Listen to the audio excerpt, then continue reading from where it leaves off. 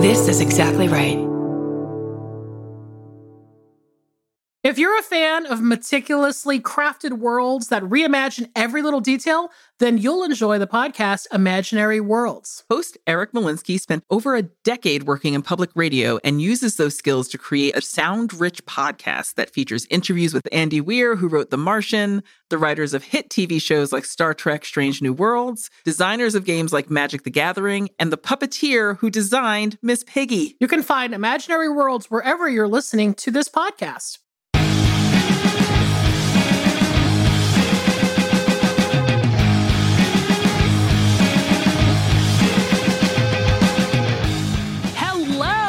Everybody out there, welcome to another episode of I Saw What You Did. My name is Millie DeCherico. I'm Danielle Henderson. And we are here with you once again to have a little chat about the films of our lives. And we're back. We're back for a little break.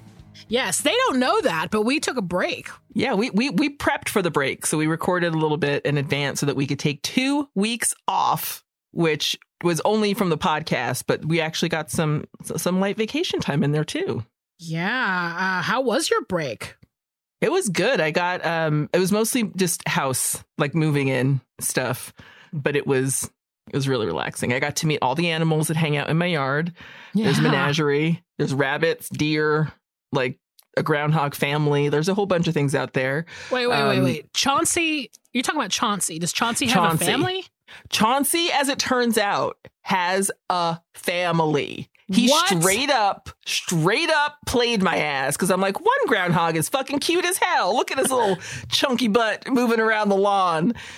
The other day I was out there sitting on the porch and I saw a little baby groundhog and I was like, oh my God, that's so cute. Then I saw another little baby. Then I saw another big groundhog and I was like, you got a fucking family in here. So he has a partner. Well, we don't know the status of the partnership. Don't know. 2 young children. 2 young babies. 2 young little baby children. So, okay, am I dumb? What do gophers do? Do they bury themselves? I think. What's their vibe? Gophers are super fucking goth. They just bury themselves alive every day. I feel like the only thing I really know about gophers is like Caddyshack.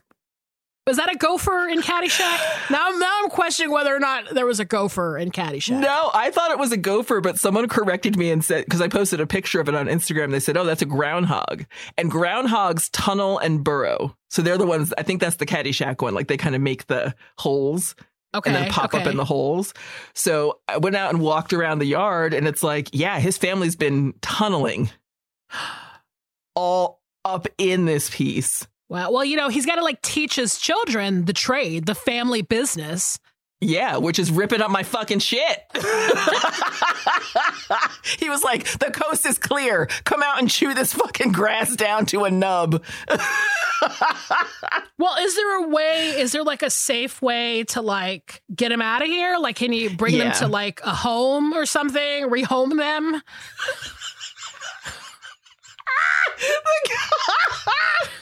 I'm sorry, I'm just still stuck on gophers burying themselves and then being put in a home where they can just like, here's a nice little tub of dirt for you. You can just bury yourself all day.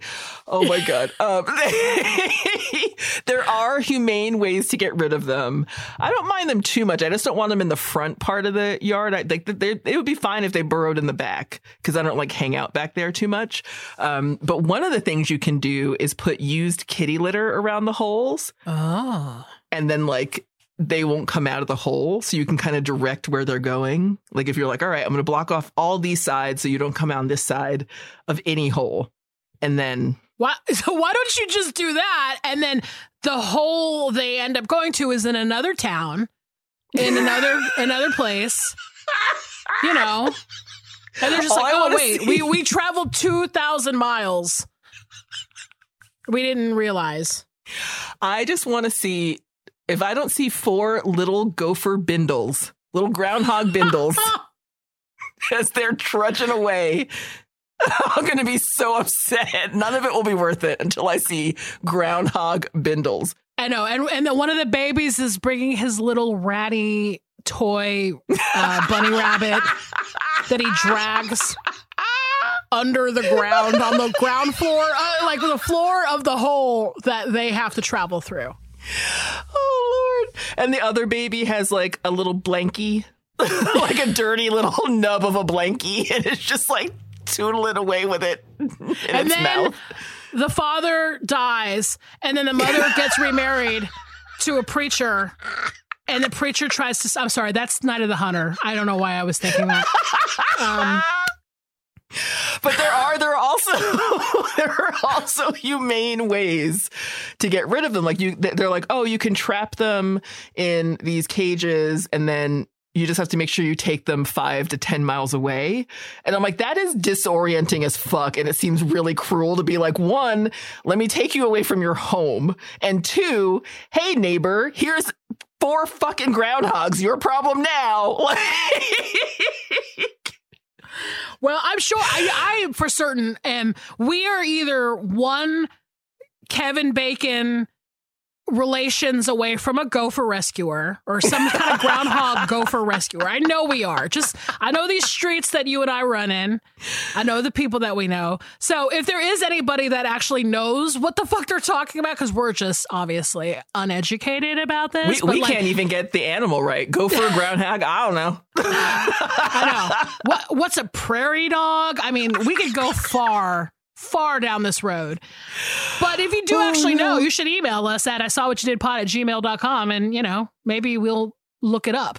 But yeah, I'll look it up. And look, anything to keep used kitty litter from being just flung about my yard would be great, because that's not a life I want to live. It's not a smell I want, because they also burrow under the porch. So I'm like, I don't want to be laying used kitty litter under the porch where I sit and like have coffee in the morning. Come on, you people. Don't want Carrot's elegant poops to be scattered around for sure. No, and I think it's just the pee, but even that is like, it's strong. Yeah. I don't want to trade one bad thing for another, but yeah. Well, I'm glad that you're settling in, though. It sounds like, I'm looking at you right now. I see that you're in another closet, a much bigger closet than the one that you were in Los Angeles, California. So that's great. One day I will actually finish my office, but until then, I'm just going to be in closets all around the goddamn house. And I chose the one closest to the router. I was like, all right, my Ethernet cord doesn't stretch. Now I got to be strategic about this. So you might see me in a lot of different closets before this is done. Listen, let's do a different closet every episode. I'm like into it. I'm loving it. And it feels good. Yeah, that's great. I'm so excited because it's like now. So I know that you dangled out that offer of me coming to visit you. And now I'm actually thinking about it because, I know it's the dead heat of summer. We're in late July. It couldn't be hotter. But now I'm starting to be okay, but then fall comes. And then what's more charming than fall in upstate New York? I only know this from TV and film. I don't know this personally. But it would be great to come see you. There is an Apple Fest that happens in my town every year because this town is just this lousy with apple orchards. And you've got the fall colors and you can just go pick some apples. You can just everyone just has diarrhea from October 1st to October 30th, just eating apples 10 at a time. It's beautiful. And the weather's nice, and you can go on just a regular drive to the store becomes a biblical event in terms of the colors and the, all of the fall activity. So you gotta come. I want to do it. And I saw what you did retreat. Oh my God. Get everyone up here. It'll be like Dirty Dancing. I imagine that your place is like Kellerman's, and there's going to be activities, somebody's going to teach us how to put on wigs. You're going to have one of your friends teach us how to dance, teach us how to do ballroom dancing. There'll be a fucking pageant. Oh my God. We're going to do a pageant or a showcase, You're saying Dirty Dancing. It's going to be more like Dirty John. Someone's going to get stabbed. Someone's going to get tricked. Someone's going to lose a family member. They're going to be driven away from a family member. Okay. But there is a creek. We can do a little dance over a creek. Just as long as nobody drowns in the creek, I think we'll be fine. We could make this happen. I'm into it. I cannot wait for you to visit. And also, if you come and visit in the fall, you know what that means. Bust out that Farmer's Almanac and start planting for the summer. Oh, my God. Or for next spring. Listen, I am so hard on the Farmer's Almanac right now because you don't know this about me, but in my experience being in Florida, being with my family, you know, my mom is like a huge gardener. Yeah. And she kind of taught me everything I know about plant care and all this stuff like that. But like she and I together, now I'm like reading the Farmer's Almanac constantly.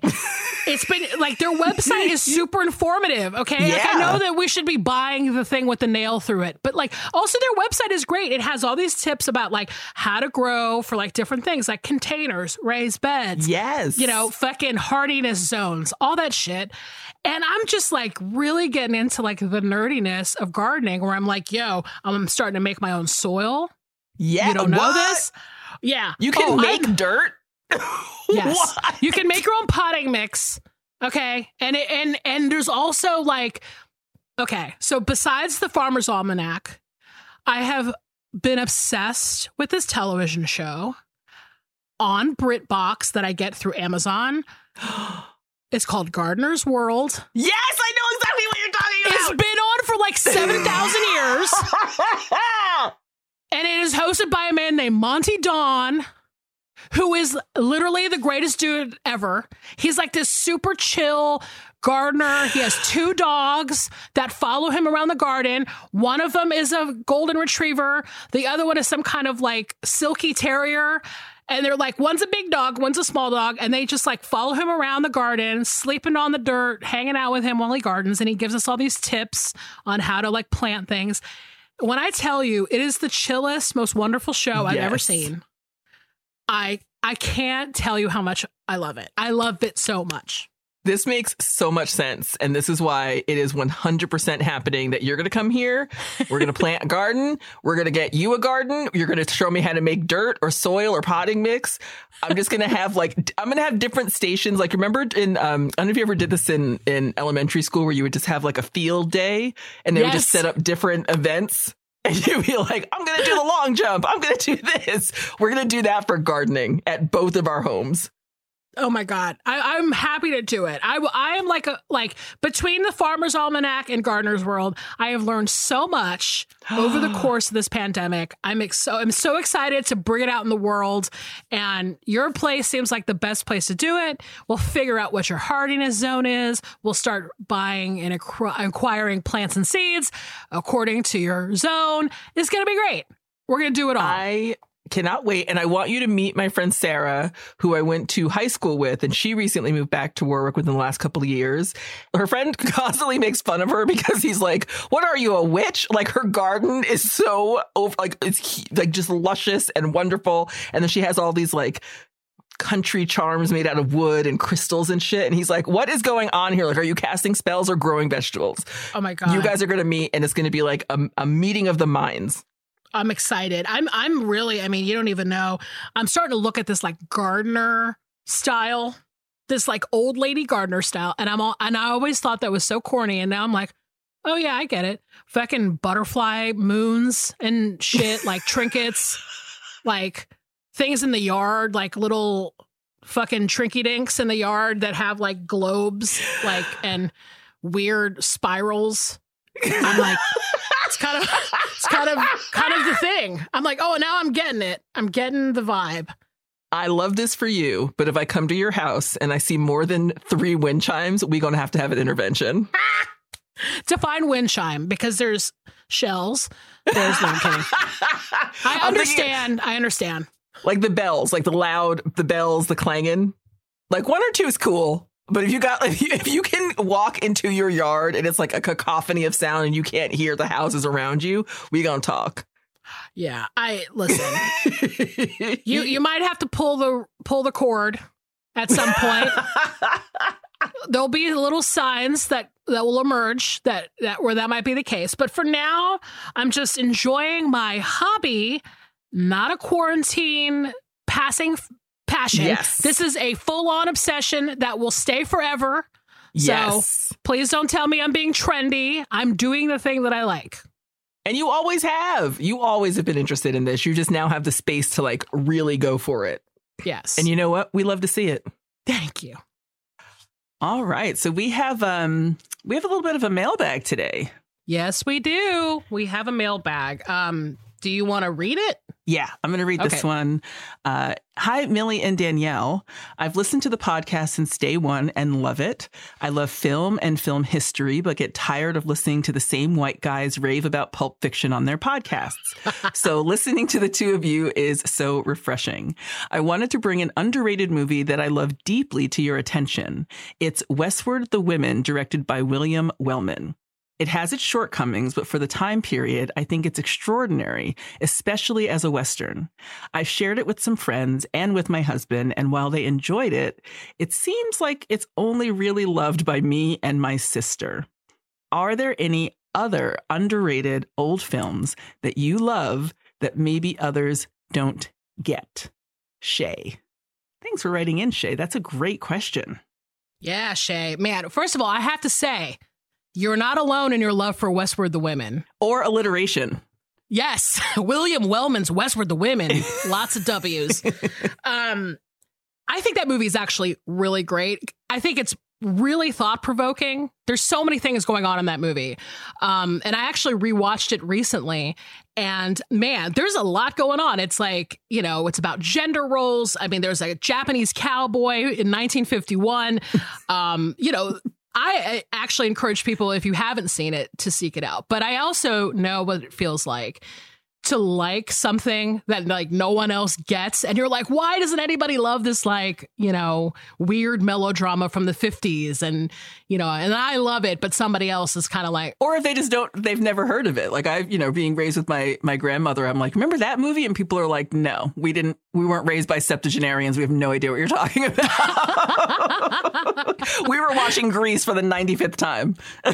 Yeah. I mean, we won't go on our tangent about, you know, movies like Untamed Heart and Gleaming the Cube and that kind of thing. But even within, I think, the classic film community, too, there's also people who just like love weird things within older movies that other classic movie people like don't get. And you're kind of like, you've betrayed me, but whatever, you know. I think we have somebody that we can access that would be a great person to answer this question of like, what is a movie that you love or champion that no one else seems to get? And we were able to access them, which is great. And so let's bring in the big guns. Yeah, we had to call in the pinnacle of film knowledge and just someone who is so dear to my heart as just in so many ways, but particularly the deep diving into underrated films, underrated producers and directors and Hollywood tales. So we just went ahead and we just went to the best is what we did. Yes. So let's talk to her. She is a writer, a journalist, a film critic, and the creator and host of the incredible Film History podcast. You must remember this. It's Karina Longworth, everyone. Hi. Welcome. Hi. Oh my God. You guys, I'm blushing the way that you introduced me. Thank you so much. Oh, we're so happy to have you here.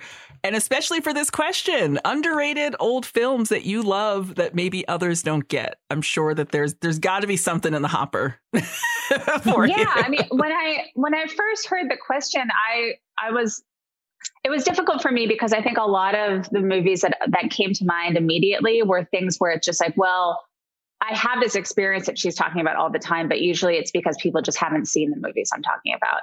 It's very rarely that it's like, I really appreciate a movie that other people, you know, have maligned or, you know, is considered like a film maudit or whatever. And actually, like the first thing that came to mind when she said William Wellman was this other William Wellman movie called The Purchase Price. Mm-hmm. Do you guys know that movie? I don't. Where Barbara Stanwyck plays a mail order bride, which is like, I don't know if it's, you know, considered to be a bad movie, but I think it's a movie that is probably kind of misrepresented as being pre-Cody. Mm-hmm. Whereas, you know, certainly there are things about it, like the open use of alcohol and just the fact that she's sort of put in this situation of being a mail order bride, like on the frontier. But I don't think of it in this as like being sort of a novelty film. I think it's actually, you know, very rich and sophisticated in a lot of ways. But then I was like, well, maybe I don't even really know what the reputation of that movie is. So maybe that doesn't count. And then I thought, well, I really like Kay Francis, and a lot of people just like really consider her to not have been a great actress. And I disagree, certainly, and especially in One Way Passage, which is a Tay Garnett boat movie with her and William Powell. And of course, Trouble in Paradise. Mm-hmm. And I just saw one of her films for the first time recently, Mandalay, mm-hmm. which I also think is really great. And, you know, I think that she's somebody who has this reputation of just being a clothes horse and just being good looking, but then she has, you know, this little lisp at which people make fun of and, you know, just don't really take her serious, take her seriously as a star, but then suggest that Joan Crawford and Bette Davis kind of did what she did better. Mm-hmm. And sure, you can say that, but I really enjoy Kay Francis's movies. I've never seen a Kay Francis movie that I didn't think was better because she's in it. Right.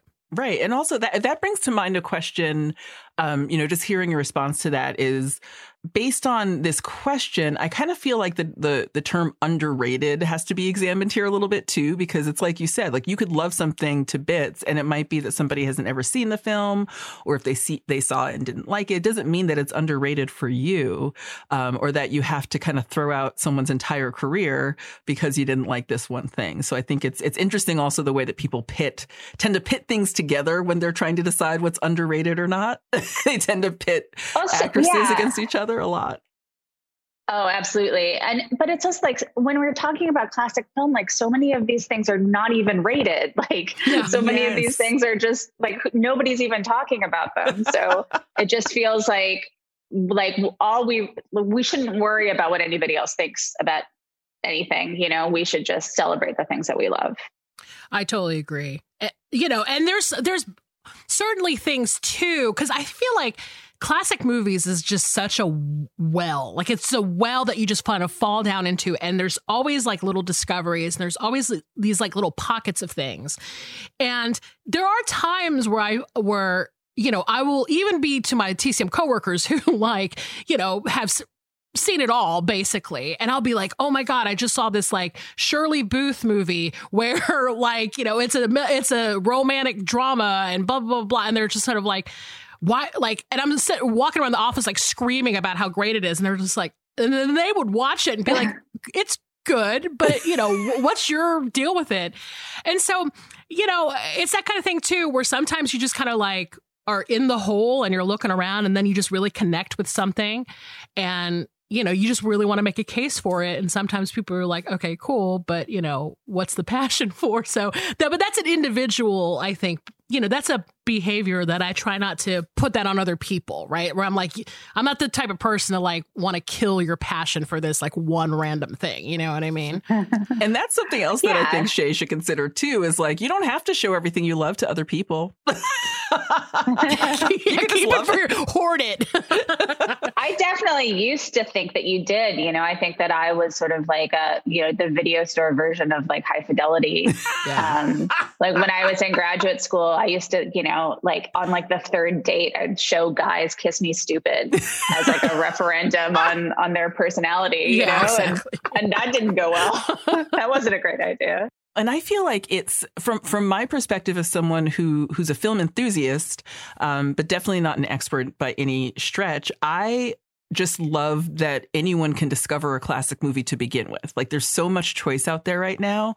And I think that if if you love old films or are interested in older films, that you should just go with it and run with it and like what you like and discover what you can discover. And I think that's why one of the many, many reasons why I love listening to your podcast, because there could be things that I think, oh, sure, I know about that. Like I've heard about that. But then you do such an intense amount of research and you help to kind of bring the focus into the whole context of what was happening then. So it's not just this film. It's let's look at this film during this decade, during the, the pre-code or, the code era. Let's look at, what was happening with all of these different relationships. Let's look at what was happening with all these different studios. And I think that if you have even a fleeting interest in classic film, it's really helpful to think of it that way and to kind of put it into context. And of other things that you like or are interested in. So I think it's great that, Shay, that you try to show this to your husband and your sister, but you can get divorced and you can get emancipated and just not have a family or a husband if they don't like what you like. Just get rid of them.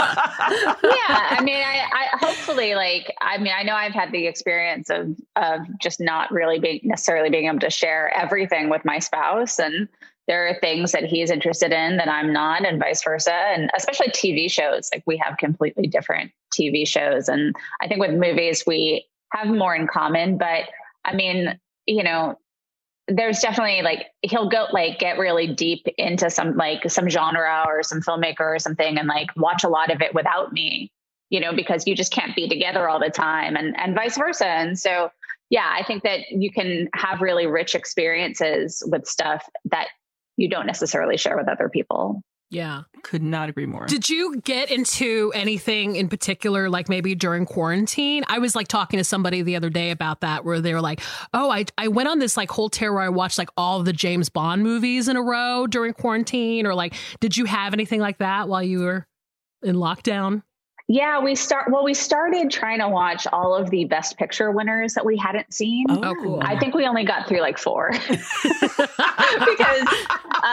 so a lot of times there's a reason why you haven't seen them. But I would say that a surprise for me was actually Around the World in 80 Days, which I had just expected that we would turn off after 20 minutes. Yeah. But I actually kind of found a lot of it delightful. Racist for sure. There's several different types of racism, but just the technicolor spectacle of it, is pretty great. And David Niven, and I found that it wasn't it's certainly bloated, but it wasn't boring, and I had definitely expected it to be boring. Mm-hmm. Yeah, that's the pitfall of some classic films, is you're like, oh, sexism and racism on parade. But yeah. Well, I mean, also the whole point of that movie is colonialism. Exactly. It's just to say these rich white people can go around the world anywhere they want, literally collect people of other races at certain points. And one of those points, Shirley MacLaine is playing a person of another race. So, certainly some filmmaking decisions that I hope would not be made today. Yeah. Well, and that's kind of to take it back to this Westward the Women passion that Shay has. That was kind of what I was thinking when I was rewatching it too, was just this idea of I'm sitting here going is this movie sexist? But then there's also these really powerful women who are, because the film is essentially about, traveling across the country in a stagecoach caravan because they want to bring these single women to California to marry these guys.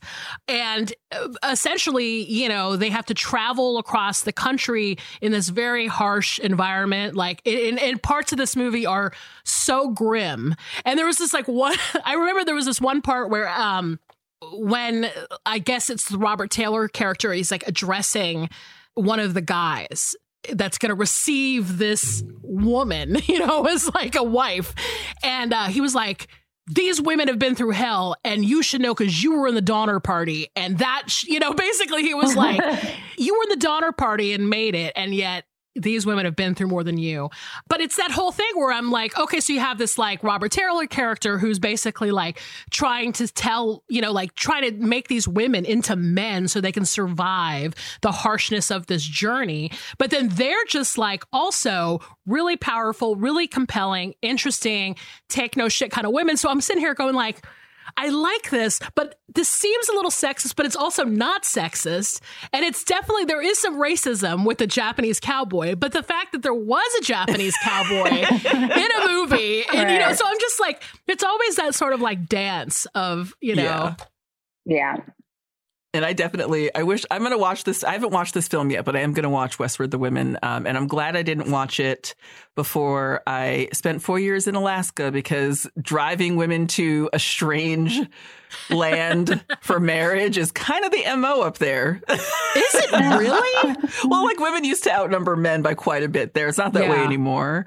But it used to be very much like, if you were a woman going to Alaska, the thought was you're going to get a man, and it's not. Sometimes you're just going because you're a depressed weirdo who was in September 11th and wants to get into New York, and you're not even thinking about that. But this film sounds great. I think, again, my general steez is that if you love a classic film, just throw yourself into it. Throw yourself into more. I think that the underratedness of older films is going to become. It seems like a gulf that's widening as we get older, simply because more films are considered classic, but also because more older films are becoming less available, depending on the format. So I think, you know, it's in order to find some other films that, you know, that other people might not get, you might have to actually go to physical media. You might have to, like, you know, just kind of expand a little bit and then share it with us, because we're here for you. We got a community here online. I decided at some point, also during quarantine, to try to watch all the Douglas Sirk movies I had never seen. Oh, yeah. But I had seen everything that was easily available. And so then it was like, there was one or two that I was able to watch on YouTube. And then there were a couple of others that I bought, like, Korean versions of, that took for so long to arrive that by the time they arrived, like, I had sort of moved on to something else. So I haven't actually watched them yet, but you're like, I got the vaccine. I don't need this anymore. They're waiting for me, you know, when I get back onto a Douglas Sirk kick, which is inevitable. That's great. That's a great idea. I am so thrilled with this. I feel like we gave Shay a bunch of options. Right? I mean, listen, the purchase price got mentioned. That's I'm good with that. Like, if that was the only recommendation, that's great. And you know, when it comes down to it too, I will say this. I mean, and I don't know if you feel this way, Karina. I'm not going to speak for you, but, like, I'm always that person where I'm like, when I was growing up, liking old movies was weird. Like, I was like, none of my family likes old movies. I like old movies. And I'm kind of like, I'm cool with that. If I'm the only person that likes it, and I'm the fuddy-duddy that likes old movies in my family, fine. I'm cool. So if anybody's going to give you shit for loving Westward the Women, I say lean into it and just be like, yes, this is what I like. Start dressing like the characters. Start cosplaying. And then see what they have to say about it. Just start going around like cracking whips and stuff. And that would be like the actual version of, you know, sort of embracing your supposedly oppressed affinity group that, like, Comic-Con thinks it is, or at least at one point thought it was. But I mean, you know, I guess nobody's, like, actually filling convention halls about William Wellman movies yet. But maybe the three of us with our podcast can, you know, completely. We're going to create a community for Shay that is going to be, like, undeniable. And I want that. I want that Comic-Con panel so bad. I would actually go William to Wellman cosplay. Holy shit. That just blew my mind. I want to ask you a little bit about the last season of your podcast, which was called Gossip Girls. And it was about Luella Parsons and Hedda Hopper. We actually know somebody we know, Julie Klausner. We were on her podcast recently, and I know she played one of the girls. So I thought it was entirely fascinating. I'm really glad you did it. I mean, you obviously are really great at picking subjects that really need a spotlight, and finding these, like, little pockets of old Hollywood is so fantastic. And are you working on anything else? Like, what's the next step? Yeah, I'm working on a couple of things right now. The next thing that people will hear from me is I don't think I'm allowed to say what it is, but it's a podcast that is sort of in the vein of You Must Remember This, but I'm collaborating with somebody who's the granddaughter of the people that it's about, figures from sort of 1930s through 1960s Hollywood. And so I'm doing that like for another company. It's not going to be You Must Remember This, but people who listen to You Must Remember This should look out for it in August.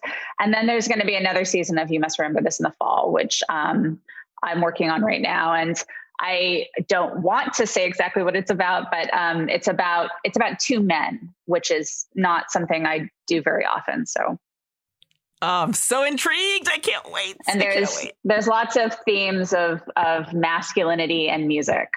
Well, there are so many seasons to dig into. If you have not already listened to all that You Must Remember This has to offer, your mind is about to be blown.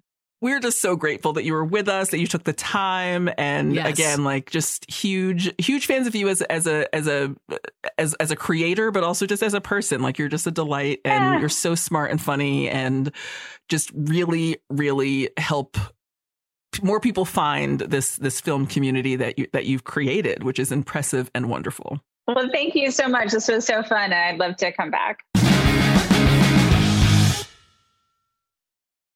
All right. This week, we're bringing the thunder. We're re-thundering, to be technical. Re-thundering. We're re-thundering because we've got a theme that we've discussed before, but it is a deep well that we can return to again and again. And Millie, do you want to tell them what it is? The theme is classic movie fuckboys. Woo, woo.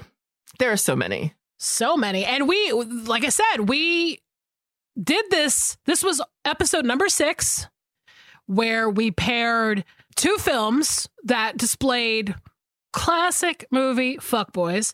They were Reality Bites and The Way We Were.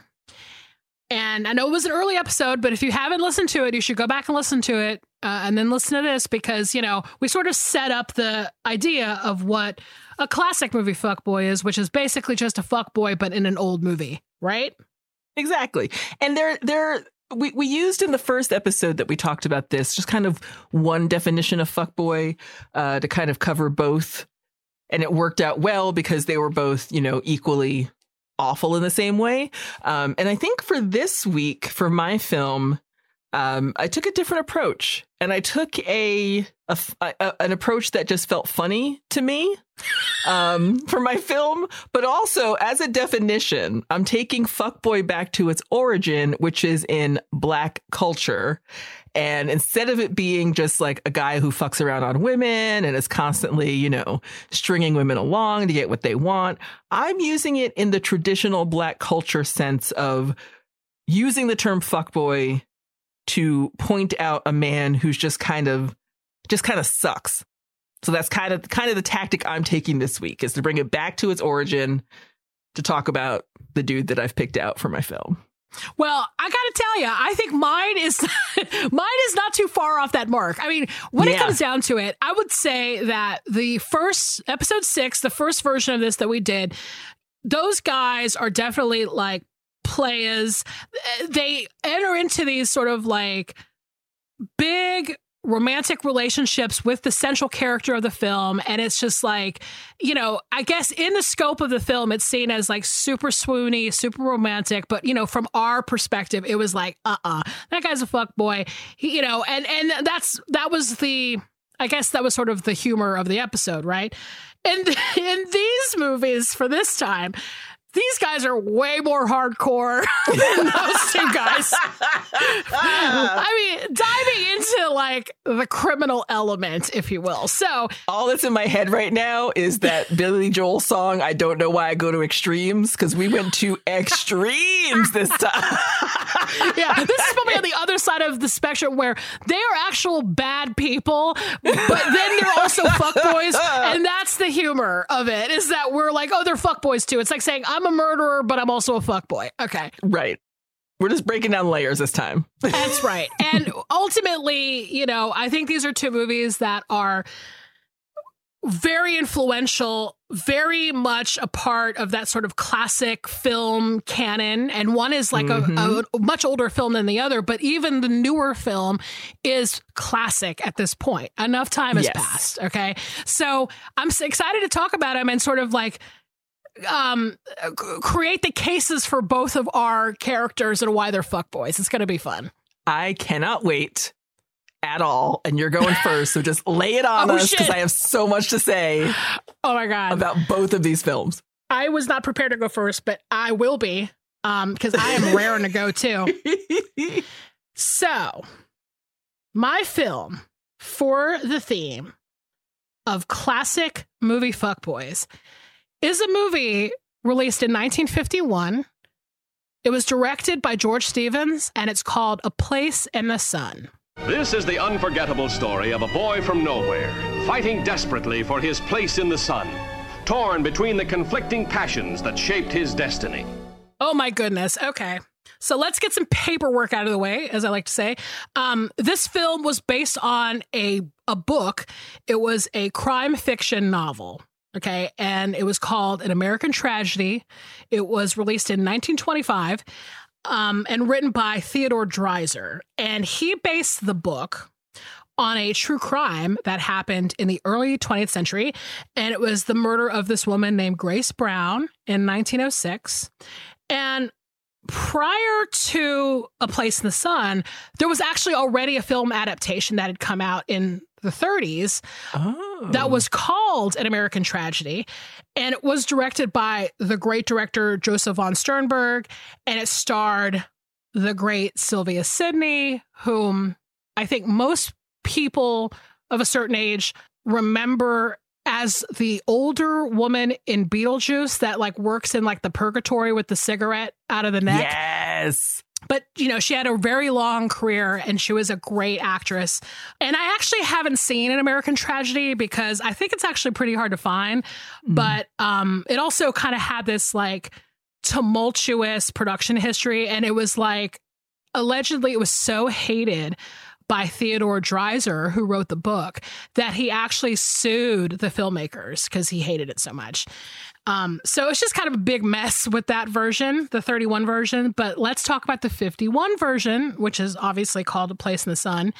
Now, because Danielle has required us to do this by law, I want to give a one-sentence synopsis of the story. Actually, she doesn't require it. I just like it now. Now I'm just like, I got to do it, right? by mutual decree. All right. So one sentence synopsis of A Place in the Sun. A young man from modest means is given the opportunity to work at his rich uncle's company, where he finds himself in a dire romantic and moral dilemma involving two women, a factory line worker at his workplace and a wealthy, beautiful girl about town. Nailed it. Okay. There was a colon in there. It's technically one sentence, I guess. It is. I love it. I love it. And you know what else I love? Because this is, again, my favorite thing about watching older movies is when they do they roll all the credits as the movie is starting in the beginning instead of waiting until the end. And right away I noticed that there is an actor named Keith. And I don't know why that makes me laugh so hard, but his name is Keith. And then there's a character named Bellows. And I'm like, I'm in. Keith Bellows. Is it Chief Keith? No, I'm sorry. He was not alive. Keith Bellows. All right. So obviously this film is a movie that I would say in big capital letters is a big important film, right? One of the great classic American films. It stars two of the biggest stars of the 1950s, Elizabeth Taylor and Montgomery Clift. They would be good friends for the rest of their lives after this film was made. More about that later. And it won a ton of Oscars when it came out. And I actually didn't know this until Danielle and I were on an episode of Double Threat, which is the podcast from Julie Klausner and Tom Sharpling. And Tom mentioned this in that episode that we were on. And I actually didn't know this, but this movie, A Place in the Sun, was Mike Nichols' favorite film. And apparently he watched it like 50 times or something. Oh. Which I think is really interesting. So I want to talk about the director, George Stevens, just a little bit, because if you listen to episode 16, which is the episode where we talked about Gleaming the Cube and Memphis Belle, I briefly... Wait, how does George Stevens factor in? Come on this journey with me. I talked about Memphis Belle and I talked about Five Came Back, which was the book by Mark Harris, but also is the general idea of these like 5 Hollywood directors who went to World War II and then came back. And George Stevens was one of the 5 came back, which I think is really interesting. Yeah. So we begin this film with a man named George Eastman, who is played by Montgomery Clift. George is the nephew of this wealthy business owner. And at the beginning of the film, we're told that George basically grew up poor and in the church. I think like his mother was a missionary and they used to do like Christmas carols or something. They used to sing for people. Like on the street, right? Like he was like a street performer. Yeah. But he grew up poor and in the church, and then he left school at a certain point to start working like kind of odd jobs to support the family, which is how he gets back in touch with his uncle of his. And at the beginning of the film, George arrives in California where his uncle, Charles Eastman, has offered him this job at his company, which makes bathing suits, I guess is what they make. I wasn't sure at first. Because at first I'm like, oh, Eastman, like Eastman Kodak. No, it's bathing suit Eastman, not Kodak Eastman. And I also love that Montgomery Clift is like, in the beginning, he's kind of hitching. He's got his thumb out for a while and he's watching all these beautiful cars pass. And then he ends up rolling into California in a Beverly Hillbillies jalopy. Yeah. It's like a chicken truck. The only person that stops for him is like this pure jalopy, and I love it. Yeah, it really sets a tone. But basically, George gets a room at a local boarding house, and the next day he comes into the factory, and his cousin Earl is in charge of putting him on the factory line to like box up these swimsuits. And this cousin and uncle, so this side of the Eastman family, okay, we're told that they basically run this town that they're in. And they're incredibly rich. They sit around in like fancy clothing and sip cocktails. I mean, it is like a Whit Stillman movie up in there, right? And one night, George is invited to his uncle's mansion. And when he's there, a woman shows up. And she is the beautiful and effervescent Angela Vickers, who is played by Elizabeth Taylor, who at the time was 17 years old and just like impossibly radiant and beautiful, right? Completely. And she was beautiful her entire life. Trust me. I'm like one of the biggest Elizabeth Taylor stans we know. But at like A Place in the Sun was like, you know, she was just sort of like young, beautiful. She had been a child actor, but this was kind of her like big thing, right? Yeah. Completely. And that meeting is great. Like that whole intro, I love it because it's like the kind of before George gets there, it's like the family sitting around talking about George and like, who is this guy and why did you give him a job? And his wife's a little bit snobby about it. My favorite thing about that whole scene is I love a man who calls his family you people. So he turns to them and his wife's like, how are we going to entertain him socially? Like, we don't know him. And he's like, you people don't have to entertain him. Like, you people don't have to hang out with this guy. Get off my back. I love it. He's so used to berating his employees at this company that he treats his family like that. Like, he's basically like, you people. Oh, I'm sorry. You're my wife and my son. It's so great. Gotta love a shitty old white businessman, right? Just a real peek into that world instantly. Exactly. But when Angela wafts into the room, George is like, oh, like he's completely taken aback by her beauty and grace. And he gets like a 10-second little glance of her, and then she's off into the night with Earl and their friends. And that's kind of their first initial pairing. It was very brief. Cut to George is back on the factory line, and he's having this little flirtation with a woman that he works with named Alice Tripp, and she is played by Shelley Winters, a favorite of the I Saw What You Did crew. Yes. Now, this is in spite of the fact that his cousin Earl has told him on the first day that he started working there that workplace romance is absolutely forbidden at this company. It's like the only thing he told him. He didn't even tell him like how to do his job. He was like, hey, welcome. Do not fuck anybody here. Have fun at work. And he's like, when is work? What am I doing? He's like, go over there. Figure it out. Don't fuck anybody. So in spite of this, of all this information, George sees Alice at the movies one night, and they end up sitting together, and they end up hanging out after the movie. And like, okay, George is already trying to put on the moves. Okay. Now, I've seen this movie like several times, and I will say this. When I watched it the other night for this episode, I was actually kind of shocked by how horny and intense George is on this first date. It was like an accidental first date. Yeah. And a movie from 1951, no doubt. Yeah.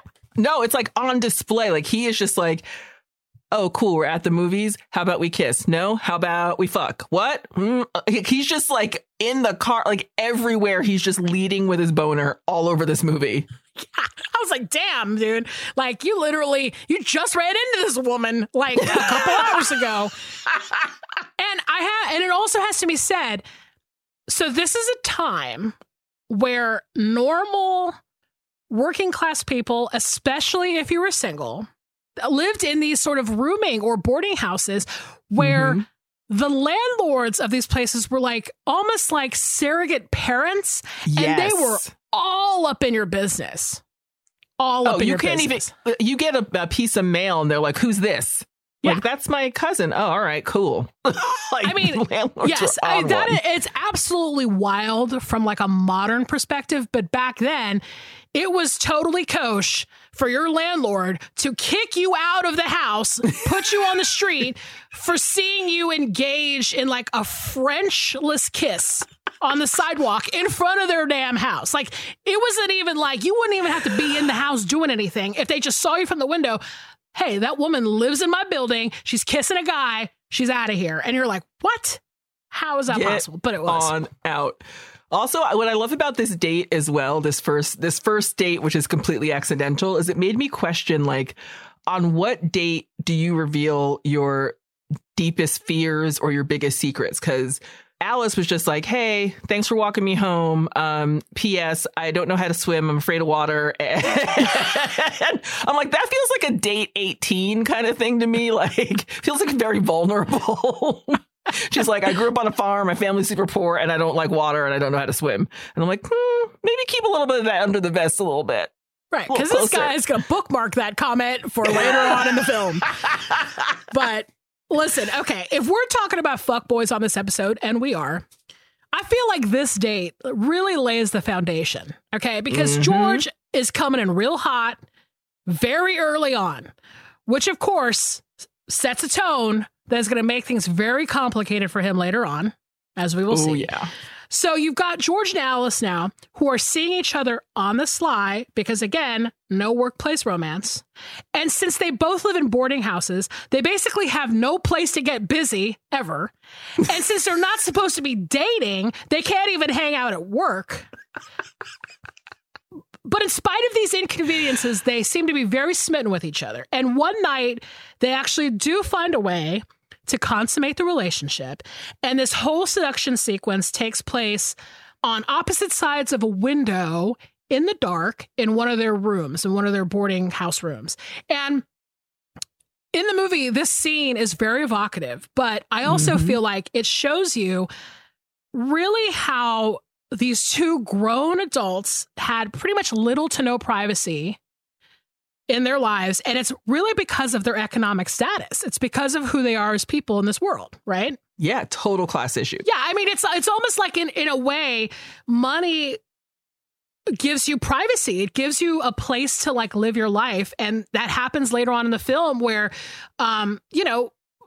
like rich people have lakes that no one is on, like the lakes to themselves, entire houses and spaces to themselves. It's really interesting. And also, just as a side note, there's something I did notice in this rewatch, which is that there is a lot of use of windows in this movie, which if you look at it from the class perspective, I think makes a little sense. I mean, this is a movie about people who are looking in. And, you know, I'm probably not the first person to make this observation, so I digress. But anyway, I needed to say that for the record. I noticed That's a brilliant observation. And from my perspective, you are the first person to say it. So suck it, anyone else. Thank you. I hope to be footnoted in the Wikipedia article about this movie. I'm just kidding. Don't do that. So, okay, at this point, Alice starts telling George, hey, this is fun, but, you know, eventually, because you're at Eastman, you're going to get fast-tracked and you're going to forget about me. Which is, I think, it's a reasonable read on the situation on her part, I think. But George insists, listen, like, I am actually from the poor part of this family, so I guarantee you I will be boxing up One Pieces for a long time. But he's saying this to her, but also at the same time has this kind of natural initiative, and he's at work and his bosses are noticing that he's doing a good job. And suddenly his uncle is kind of telling him, hey, come around a little more. And on one of his trips up to the mansion, he attends this party and he ends up in a room with Angela Vickers, old Vickers. And listeners, let me tell you, George Eastman is shook. He is bumbling and fumbling, and he's trying to play pool, and she's like standing behind him and she just wants to watch. And you can see in his face, George is like, Alice, who? And it should be said that this party just so happens to be taking place on his birthday. Alice has already planned a party. And he's like, it's cool. I'm just going to go to my uncle's house for like 5 minutes, put in an appearance, and then I'll be back. Then he's shaken by Angela Vickers, and that does not happen. Listen, okay. Alice plans out this whole thing for him. She makes them a dinner, and she sets it out on this like tiny little table. And it's just this thing where the moment that happens, where essentially he gets the last minute invite, he goes up, he meets Angela, they're having a great time, and then he shows up like hours and hours later to like cold dinner, melted dessert, and Alice is just kind of sitting there like, what the fuck? I mean, basically, this is fuckboy tactic number 2 in my eyes, okay? Because he's telling her, oh, I'm going to spoil this amazing dinner that you planned for my birthday, but I'm going to do it for us. So, you know, and I'm like, I'm ditching you for us is the worst fucking shit in the world. Oh, right? that is like right? Fuckboy Hall of Fame. That is a Fuckboy Hall of Fame move. Exactly. But when it comes down to it, George is long gone. I mean, he is in love with Angela. He loves her whole life, her whole vibe. And, you know, George is horny, as we know, but he also has this like crazy status anxiety. And you can tell he's thinking, oh man, this is great. I'm traipsing around with this high society set and my new family, they love to hang out with me now. And this boarding house life is looking real unappealing. And the dilemma of this is just like all over his face. And there's this one scene that I want to talk about. There's this one scene with Angela where she notices that he's kind of like preoccupied in thought. And we're, I guess, told as viewers that this is his dilemma, is this sort of like, I want this, but I have this and I don't know what to do. And what we know about Angela up until this point is that she is effervescent. She has the privileges of a rich white girl, and she sort of sees George as a sort of like poor, sort of like wounded little bird or something in this moment. And she takes him and says something to him that rocks me to my core to this very day, which is that she says, "Tell Mama. Tell Mama. Tell Mama all." Okay, I die when I hear that. I can't. Like, somebody needs to make me a t-shirt that says "Tell Mama all," and I will wear it until it melts into my flesh. You're gonna wear it till it disintegrates. Tell Mama all. Like, that is insane. Like, first of all, ma'am, you're 17. Maybe take that mama shit down a notch. I'm like, wait a second. I think he's older than you, but that's chill. But also just like tell mama all. What the fuck? I mean, that is so insane. I can literally never imagine saying that to another person in my life. Even if I was someone's actual mama, I would never say that. That shit also kills me. It's also this is part of the fuckboy motif as well, where it's like he will gravitate towards the woman who is offering to take care of him the most. Yep. Because this is another example of this fuckboy shit, because I'm here to make my case that he is a classic movie fuckboy. And this is what I mean. In this moment, Angela thinks that he is just deep as hell. And little does she know, he's just scheming. That's all it is. Exactly. I mean, who's been there? I certainly have. You know, who's zooming who? Who's zooming who? Tell mama all. My God. So yeah, as you may have guessed, though, I mean, things get much worse for old Alice Tripp. Her boyfriend is starting to hang out with his new friends, and she, of course, finds out that she's pregnant. Okay. Mm-hmm. And in 1951, during the production code in Hollywood, this has to be handled very delicately, of course. Alice Tripp sees a doctor, and in a sneaky production code way, she says, "Hello, this is 1951, and I am an unmarried poor woman who just got pregnant by a guy who I wasn't even supposed to be dating in the first place, but is currently in the process of ditching me for another woman. I know I can't ask for an abortion." And the idea that I would actually raise this child alone is not possible for so many reasons. So, like, what do I do? Okay? Mm-hmm. And this doctor snaps that cabinet door shut, and he's basically like, go home to your mom and dad and let them handle it.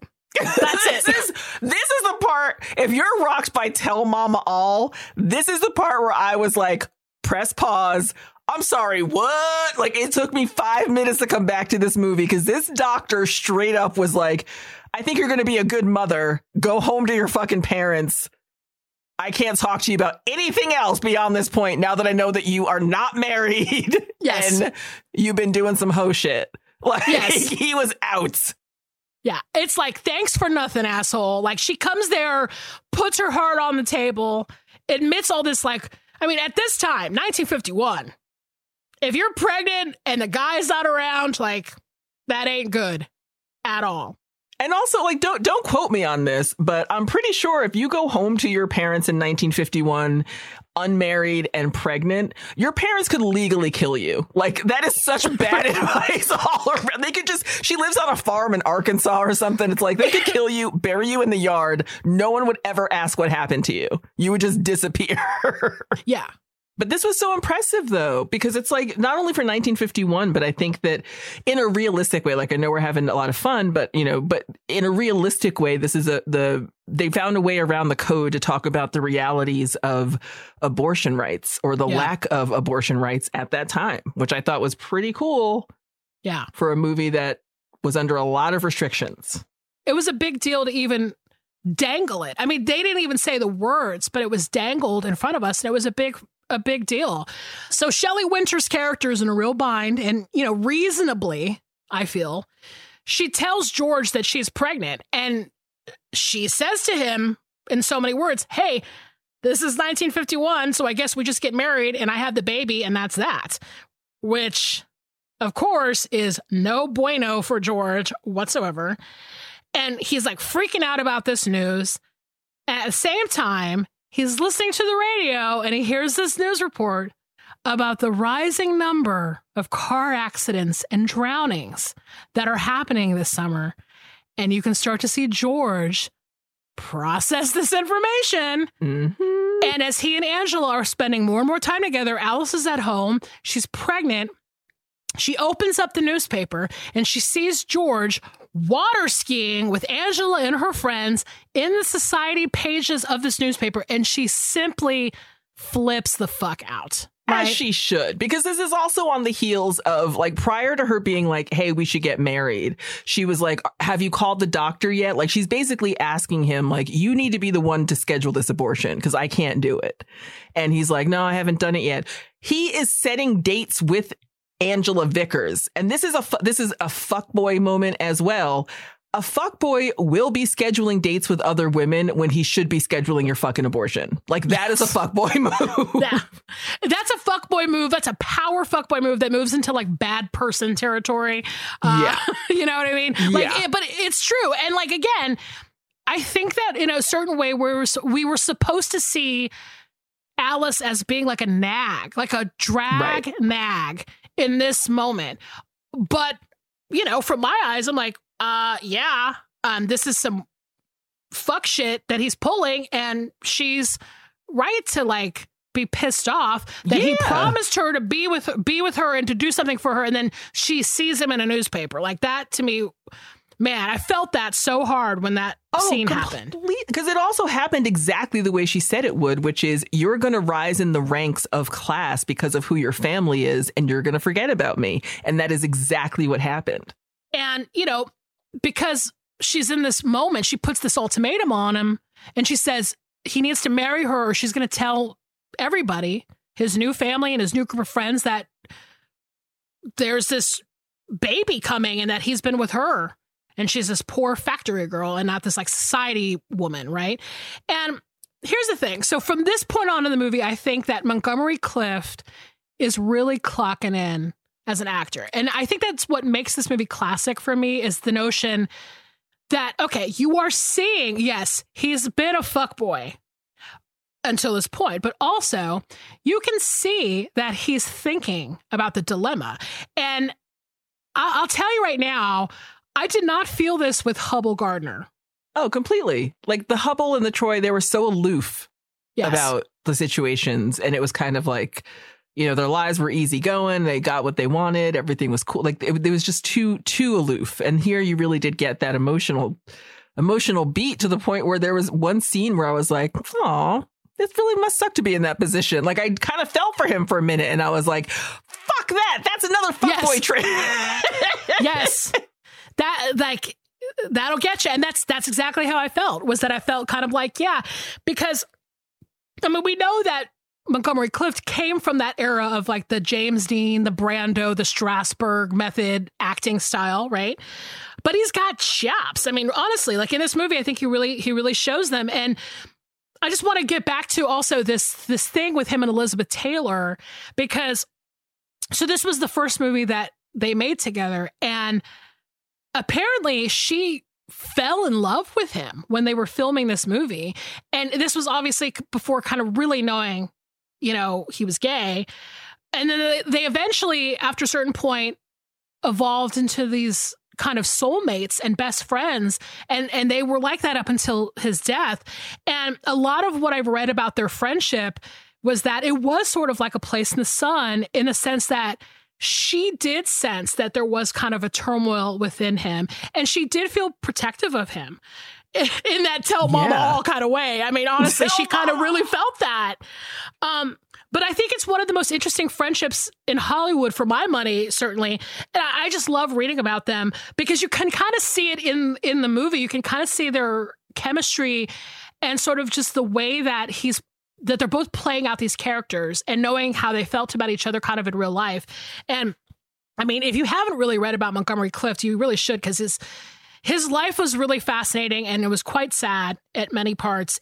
Their friendship is really interesting. And if you ever just find yourself up at like 3 o'clock in the morning, Wikipedia everything, or just go on a Google dive, it's really, really great.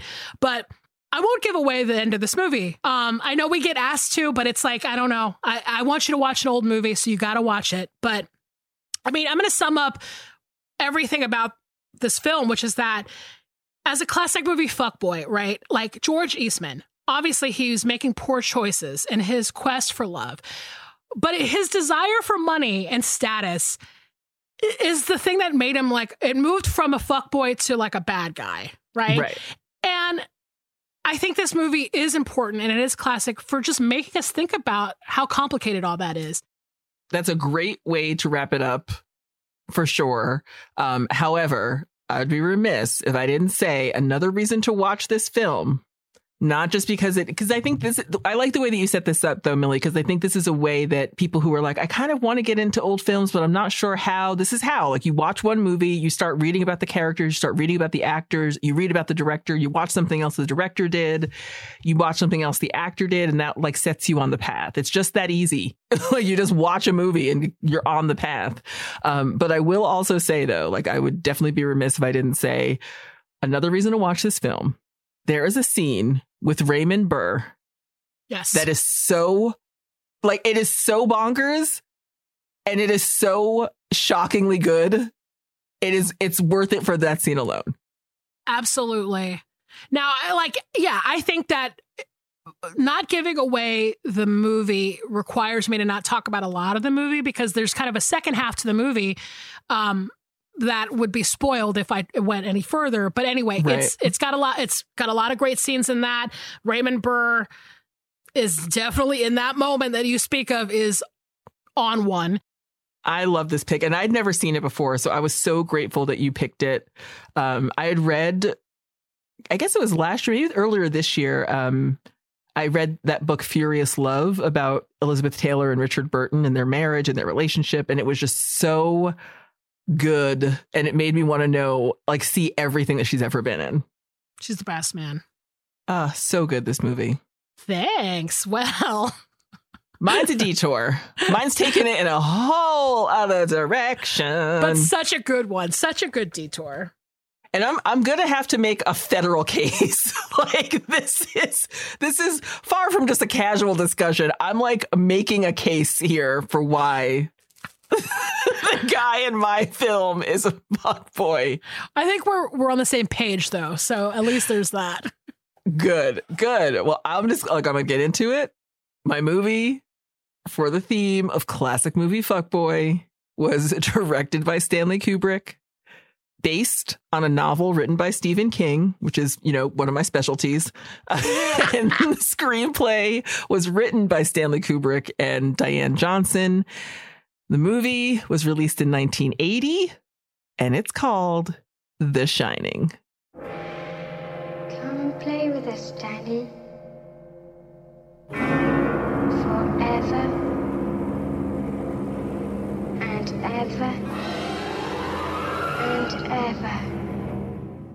Okay, let me just start. I'm going to do a one-sentence synopsis just off the top of my head. I didn't write it down because I'm just going to practice getting into it real quick. An entire small family is upended when the dad takes a job as a caretaker in a remote Colorado resort, and everyone is kind of mildly possessed, but the kid arrives with secret powers that just get stronger when he gets there. Oh my God. And then all hell breaks loose.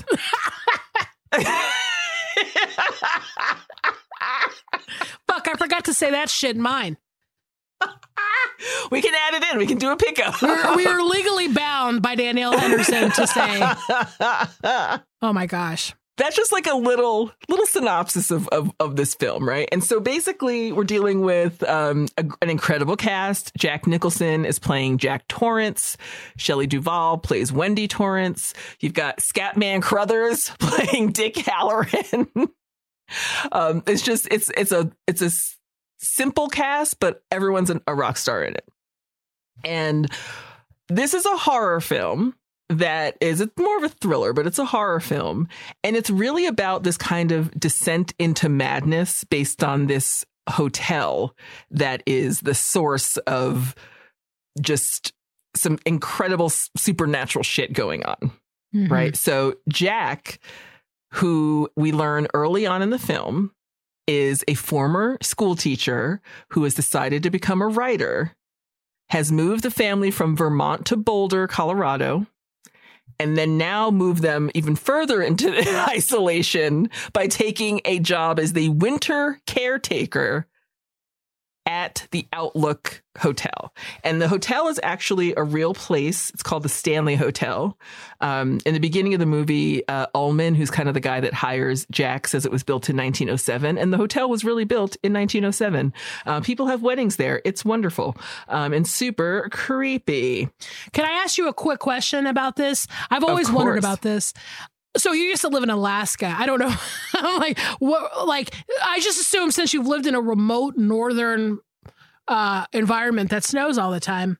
Mm-hmm. Does this happen? Like, do people actually become winter caretakers for places? Like, yeah, really? Wow. Oh yeah, like I worked in a fishing village in Naknek, which is in the Aleutian Island chain, and it's pretty remote, and there aren't a lot. It's not like a big town. There's not like a big city center. It's kind of people come in to fish and leave. And but there were definitely people hired to like stay at this fishing company to make sure during the winter that everything ran okay and that the rooms, were kind of, nothing got too frosty or pipes didn't burst and things like that. So it's definitely a thing. It was also a thing when I lived in Rhode Island. People would caretake for these giant mansion houses in Newport and like live in the guest house during the winter while the family wasn't there. It's a fucking choice job if you can get it, depending on where you're going to go. See, I need to go north of the Mason-Dixon because I just don't know this type of thing. You really? Come on up. You could be gardening and hanging out in a guest house and have you could have your own 4-bedroom house on someone's property. All right. Just for watching their house. Just making sure their house isn't inundated with bats or whatever while they're gone. Yeah. Amazing. Wow. I was always curious about that. So, yeah, it's a real thing. And in this particular place, again, like in the beginning, they discussed the fact that the reason they closed down in the winter is because it's impossible to get there. It's like this 25-mile stretch of road and it can snow up to 20 feet. So it's like you're snowbound. You cannot leave. There's this whole scene where Scatman Carruthers, who plays, the cook, he's leaving, but he shows them all the food that they're going to need that they could possibly want for the next 5 months because they can't go to the store. They can't leave the building or the property, like physically, geographically prevented. And I also want to say that because this is a film by Stanley Kubrick, you're going to have access to so many academic style podcasts and texts about every single fucking inch of his films. And this ain't it. I'm talking about Fuckboys and I'm talking about Jack Torrance and I'm making a case. I encourage you to go seek those things out. But all I'm saying is I don't want to get a single email. It's like, you forgot to mention this thing in the background of this table in the corner of I don't give a, that's not what we're here for. It's not what we're here for today. I agreed. And I'll just tell you, I took an entire class about The Shining when I was in grad school, where we watched this movie probably 25 times in the course of the semester. And I was telling you about this. I think I mentioned this in an episode in the past, but I actually wrote a paper about it. My final paper for the class, I thought I lost it, but I actually found it. And the title of, this is so ridiculous. This is to show you I cannot wait how stupid I am. And when I was in grad school, I was basically like, words. I don't know what I'm saying. I just need 25 pages. That is what academia is, P.S. Exactly. It's not that you're stupid, it's that that's what academia is. This is no shade to the Professor Barker, who taught this class. She's a wonderful professor, and the class was very interesting. But I'm just saying, generally, when I write, I just blah, blah, blah. The title of it was called The Pacific Northwest and Modernist Time Traps in The Shining and Twin Peaks. Damn. What could that mean? Can we need to start a band called Modernist Time Traps. But anyway, that to your point, you don't need to get in her DMs about this fucking movie. The end. Yeah, just have fun with it. Just go with me on the fuckboy angle, and we'll talk about Kubrick again. He'll come up again. Don't worry about it. But we're just not doing a deep dive today because I have a little bit of an unorthodox proposition for how to make my case and talk about this, which is I'm just going to talk about certain scenes in the film. I think even if you haven't seen the movie, which you should, it is a pretty stunning film. There are certain cultural touchstones that I'm sure you know come out of the film. And a lot of that has to do with Danny Torrance, their little kid. So he's a little kid that's kind of on his big wheel rolling around the hotel, but he definitely has something else happening with him that Scatman Crothers early on calls the shine. And it's basically he's able to have kind of this empathic conversation with people who also have this skill, and he can kind of traverse time in terms of what he sees and things he experiences. He also has, and again, he's a very little kid, but he also has this imaginary friend, as Wendy calls it, his mom, named Tony, who's the clairvoyant finger ghost that lives in his mouth and sometimes goes to his stomach. Which I just love that little kid way of explaining, like, I'm hearing things. He's like, I'm going to express it through my finger, but it's the guy that lives in my mouth. Like, imagine a kid coming to you and saying that today. Imagine your nephew being like, Aunt Millie. I feel like they do things relatively close, but that's very unique, I must say. And it's pretty awesome because it's like, this is a kid who is just so alone in this, both the skill set and this, this kind of feeling. And his parents don't know how to deal with it. And he feels it in Boulder, but, this kind of doctor comes through at one point because he passes out in the bathroom, and she asks Wendy, like, has he always had this? Or did it start when you moved? And she's like, no, he's kind of always had it. So you get the feeling that the shine or the shining is something that you're just born with. Mm-hmm. And you can either do it or you can't. But that is not what we're talking about today. We're talking about Jack Torrance. Classic movie fuckboy. Scene number 1 that I want to discuss is the first scene in the movie when he's interviewing for the job. So he goes to the hotel and he meets with this guy named Ullman, and is just his kind of swagger and attitude about it is a little bit off-putting because he's kind of like draped in the chair and he's just like, well, I'm a former school teacher, but I have a writing project that I want to outline. So I figured I'd move my entire family to a remote, isolated hotel in the wintry snowland of Colorado so that I could work on my book. And Ullman's like, sounds legit. That is a fuckboy move in terms of the classic Black cultural sense. This guy ain't shit. You're going to tell me that in order for you to work on your fucking book, you're going to give up a career with a pension and move to some haunted ass hotel? Exactly. Listen, every time I think about this movie, I think about Jack Nicholson. Like, it comes in with a fucking smarmy attitude, right? And I'm Completely. Like, how much of that is like his character, and then how much of that is just him and his vibe, like, in the culture? And I'm just sort of like, so he comes in with a tude, and you're just sort of like, who the fuck is this guy? Like, who is this guy? Who the fuck do you think you are? Is like, from the jump, that is, and I've seen this movie so many times. I remember first watching it when I was like 7, because that whole red rum scene like fucked me the fuck up for a long ass time. And we had those doors in our house, like that kind of old school door with the cutouts and I'm like, I'm going to get murked. you can get an axe through these doors. There's no hope for us. So I've seen this movie several times, but that attitude just always catches me off guard. Like, it's not a move that he's making to the benefit of his family. It's a very selfish, entitled move for something that he doesn't even know if he can fucking do. Yeah. He doesn't know if he can write anything. Yeah. And again, you can take me to task because I know this is very contradictory. I just said it a couple episodes ago that I left LA partially because it was really hard to write in a 1-bedroom apartment in the middle of the city. I get it. It's contradictory, but I'm not dragging any motherfuckers with me when I decided to move to the goddamn woods. Exactly. I'm not dragging a tiny child who already has psychological issues with me and a wife who's a little bit bugged out by this decision. So, first fuckboy move. Then I feel like this is an extension. This scene is an extension of the first one in terms of the fuckboyness. But as they're driving to the hotel and Danny's in the back seat, and they mention that Wendy and Jack are talking, and they mention the Donner Party. Yeah. And Danny's like, what's that? And Jack just straight up is like, well, it's a family that was traveling. It's a bunch of people that were traveling in the winter, and they got snowbound and had to eat each other to survive. They were cannibals.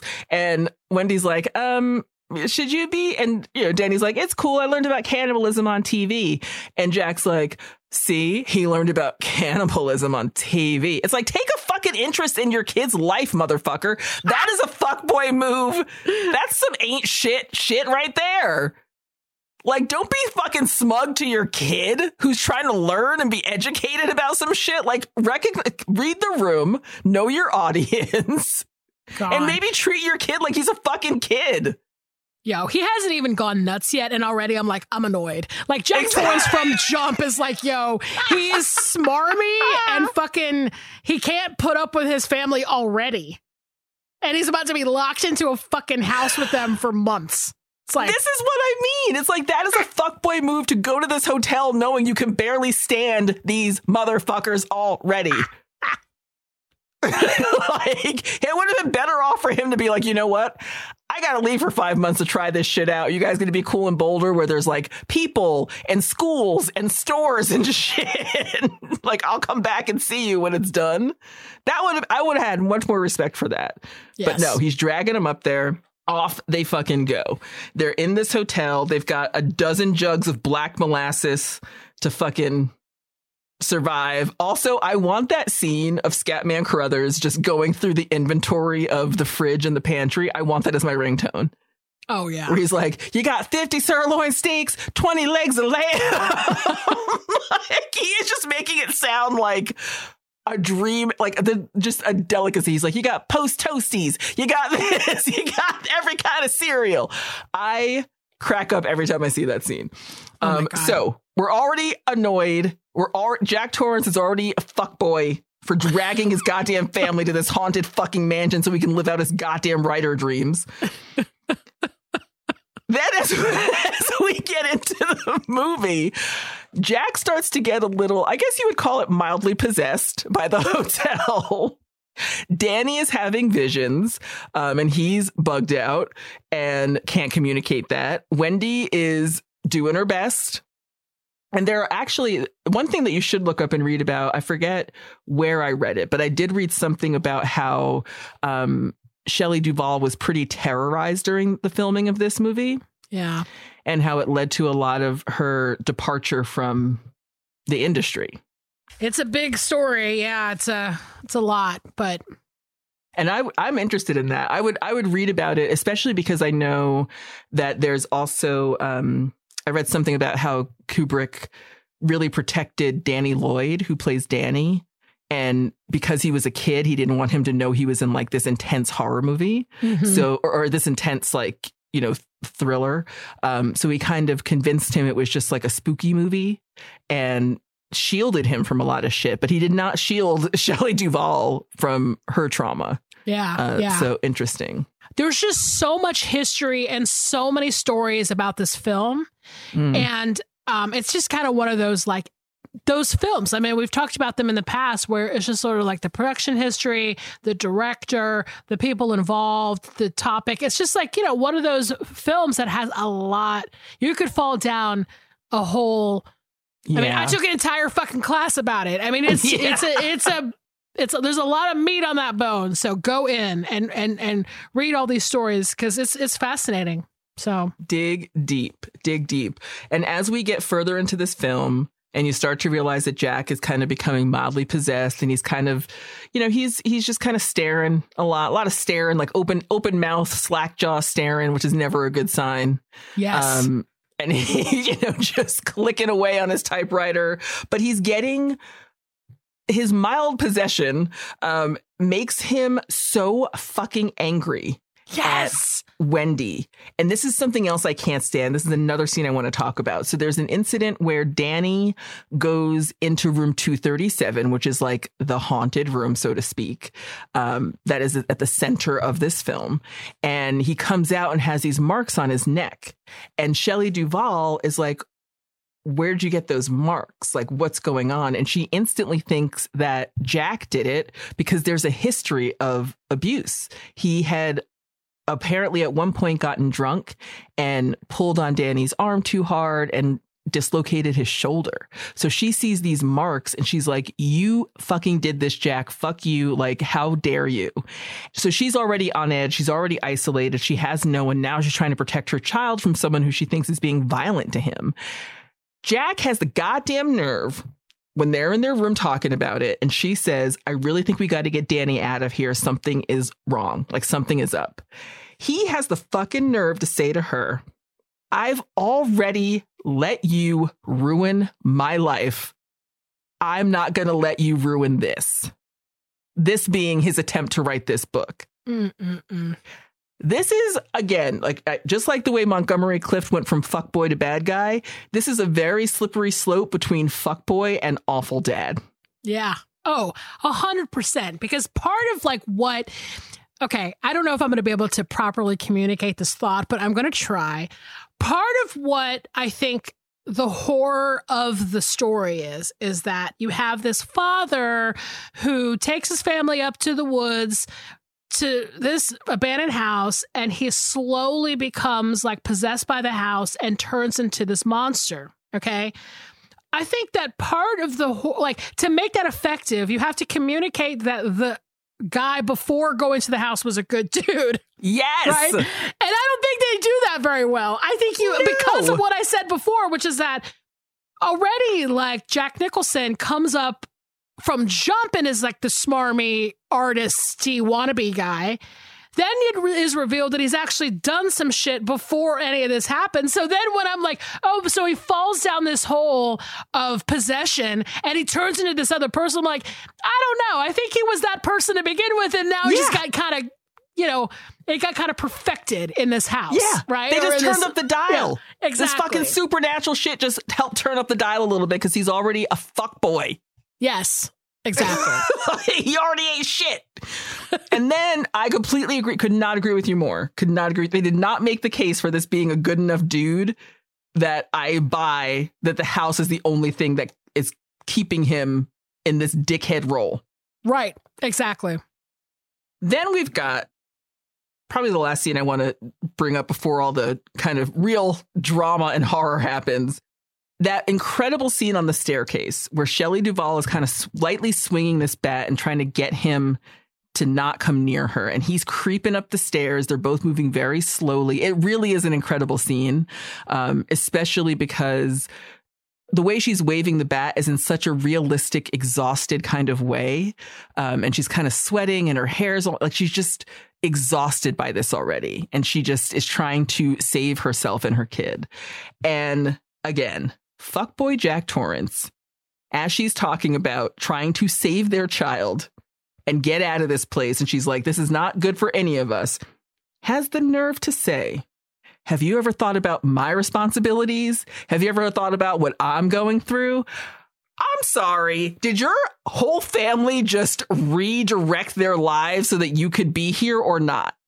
Is your responsibility and your thoughts and is that the only thing that matters in this family? Yes or no? Because I'm going with yes. The fact that you even ended up here is proof of the fact that she's only thinking about your responsibilities and what you have to do. And when she finally stands up and is like, I need to take care of my goddamn kid, he's like, well, what about me? Fuck boy. Yeah, he's such a dick in this scene. Like, he's such a dick. Like, and that's the funny thing too. It's like the funny thing about what we're doing right now is that we're like, so Jack Torrance is one at this point is like one of the most, he's like classic villain in horror. I mean, when I was in high school, people wore t-shirts of Jack Torrance coming out of the door. Yes. With the Here's Johnny thing. It was like, he was like a celebrated bad guy villain type. But at the same time, like, there are moments where you're like, God, he's actually a dick. Like, okay, he's the huge villain of the film. But then there's all these like, oh yeah, he's a dick. He's just a dick too. Like, he's a fuckboy, but also a bad person. You know what I mean? Yeah, exactly. And again, like this this definition of fuckboy that I'm utilizing is kind of more towards the guys who are, who just suck and they ain't shit. But there's also in the Urban Dictionary, on the tail end of the definition of fuckboy that they use, it's someone who should not be trusted and is responsible for other people's trust issues. That is Jack Torrance to a goddamn T. Totally. And it's just like he's just slowly becoming more and more acerbic towards her. He's just like, he's pulling his like, I'm a sarcastic guy, Jack Nicholson style thing. And it drives me insane because it's just basically like, I get it. I get that this is, but it's also like his character is a dick. And there's just an extra level of uncomfortableness whenever I see this movie. And just sort of knowing that the Shelley Duvall character is so passive and is so gentle, and her character is the sort of antithesis to him, and you can kind of say that her and Danny are basically like they are the passive audience to this energy, to this crazy. It's not just crazy energy, but it's also he's like this guy that's kind of self-obsessed. Yes, like moving your whole family from Vermont to Boulder for no reason and quitting a job and doing it's all about him all the time. And that's not good for any family structure if it's all about one person all the time. And I think that it's really I'm probably heavily influenced by the fact that I recently saw Dr. Sleep for the first time. And I don't know how that movie was received or what people think about it. But from my opinion, it's a fantastic movie. And it was really interesting because this is a movie, Dr. Sleep. It's not really a sequel in the traditional sense, but it picks up with Danny Torrance as an adult. And from that film, you get to see a lot of and kind of revisit a lot of the psychosis and a lot of the trauma and horror that he experienced as a child. And I just think it's beautifully done. I think that it's an interesting movie for all of the reasons that they put into the plot that are modern and current and fresh. But the things that they revisit from this film makes what Jack Torrance does more monstrous. It makes him more of a fuckboy than ever before. Yeah. I would check it out. Oh, I can't wait. I meant to see it when it came out and then I just didn't. So I'm going to fix that very quickly. It's really good. And Ewan McGregor plays the adult Danny Torrance. That's a good choice. It's a great cast. I just cannot recommend it enough. And again, watching that and then watching this again, it just all really compounds it. And I'm definitely biased a little bit because I can't handle seeing kids in traumatic situations in film. But it's just a very interesting it's an interesting psychological experiment to watch this movie thinking about Jack Torrance as a fuckboy.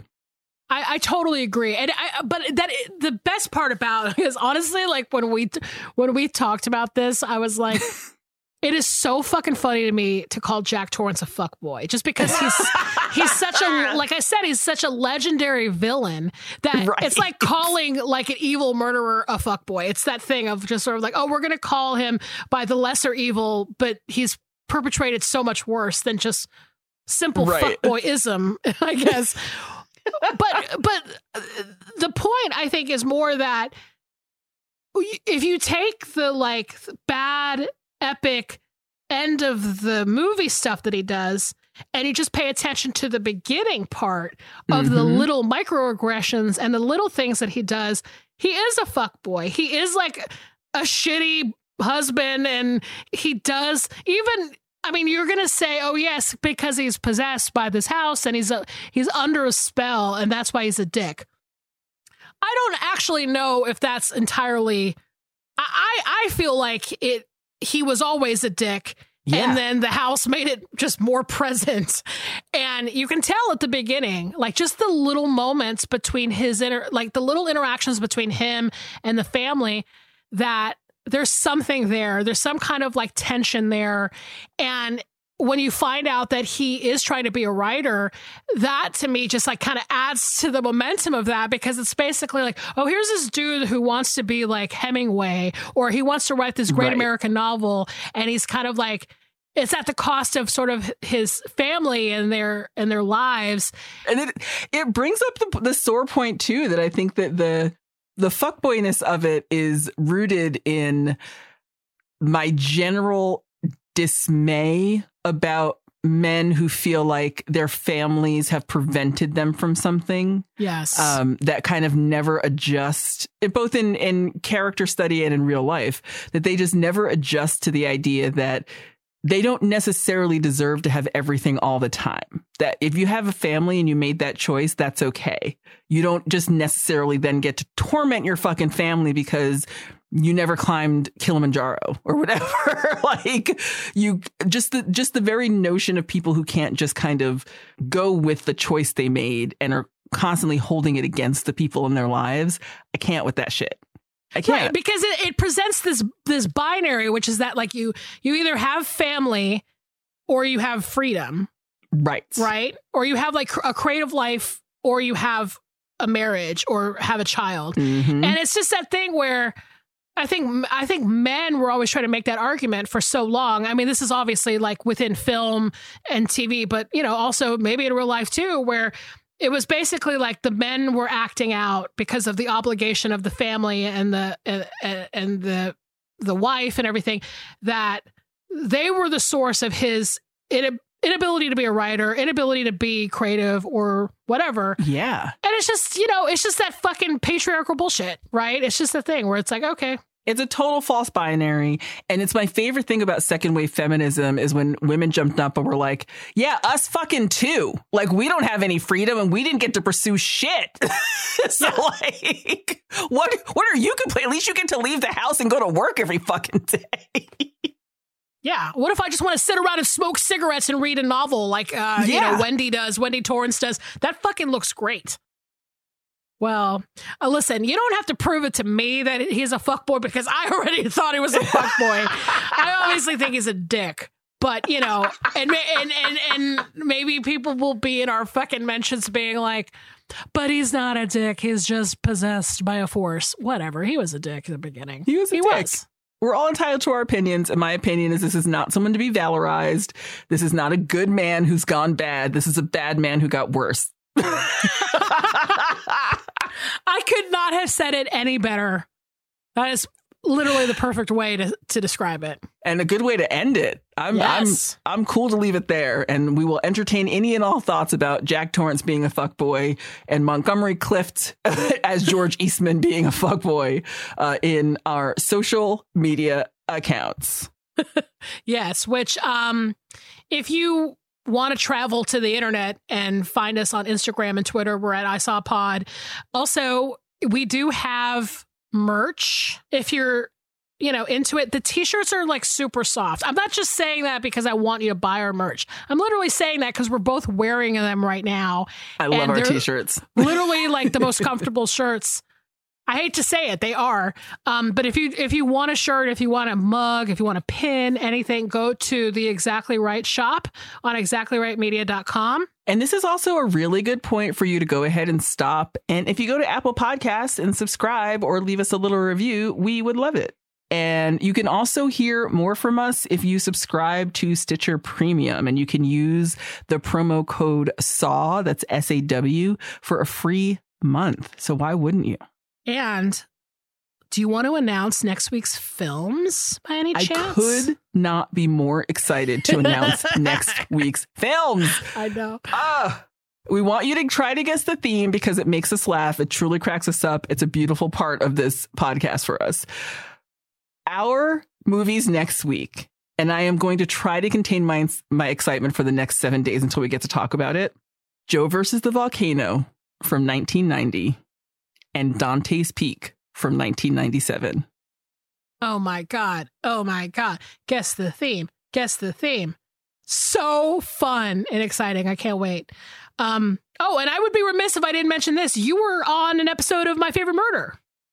I was. Karen and Georgia, our fearless leaders, have decided to take off for June and July on a much needed and much deserved vacation. And they're doing a bunch of guest host spots where they're having people come in and just talk about, what were their favorite stories from the podcast. I picked one from Karen and one from Georgia. They're both from 2 of the earlier episodes. So it's a good way to listen and kind of catch up on what My Favorite Murder is all about. And look, they're the mothership. We wouldn't be here without them. So go give a listen and support. And it was really fun to dig back into the history and kind of rediscover some of my favorite stories of theirs. Amazing. Yes, please check that out. I'm sure you've already heard it, but we're just reminding you again if you haven't. It's out there. Yeah. The truth is out there, just like X-Files. Yes. Well, I guess that's it for this week. It was so fun to return to this theme. Thank you so much.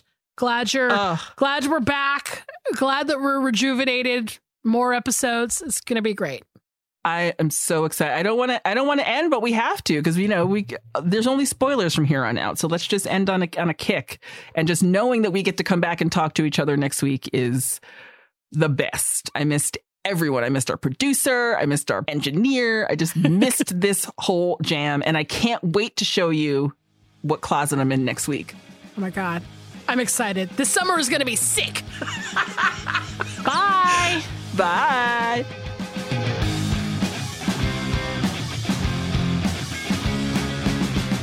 This has been an Exactly Right production. Our producer is Alexis Amorosi. Our engineer is Annalise Nelson. Our theme song is by Tom Breyfogle. Artwork by Garrett Ross. Our executive producers are Georgia Hardstark, Karen Kilgariff, and Danielle Kramer. Follow us on Instagram and Twitter at ISawPod. Email us at ISawWhatYouDidPod@gmail. And please don't forget to listen, subscribe, leave us a review on Apple Podcasts, Stitcher, or wherever you listen.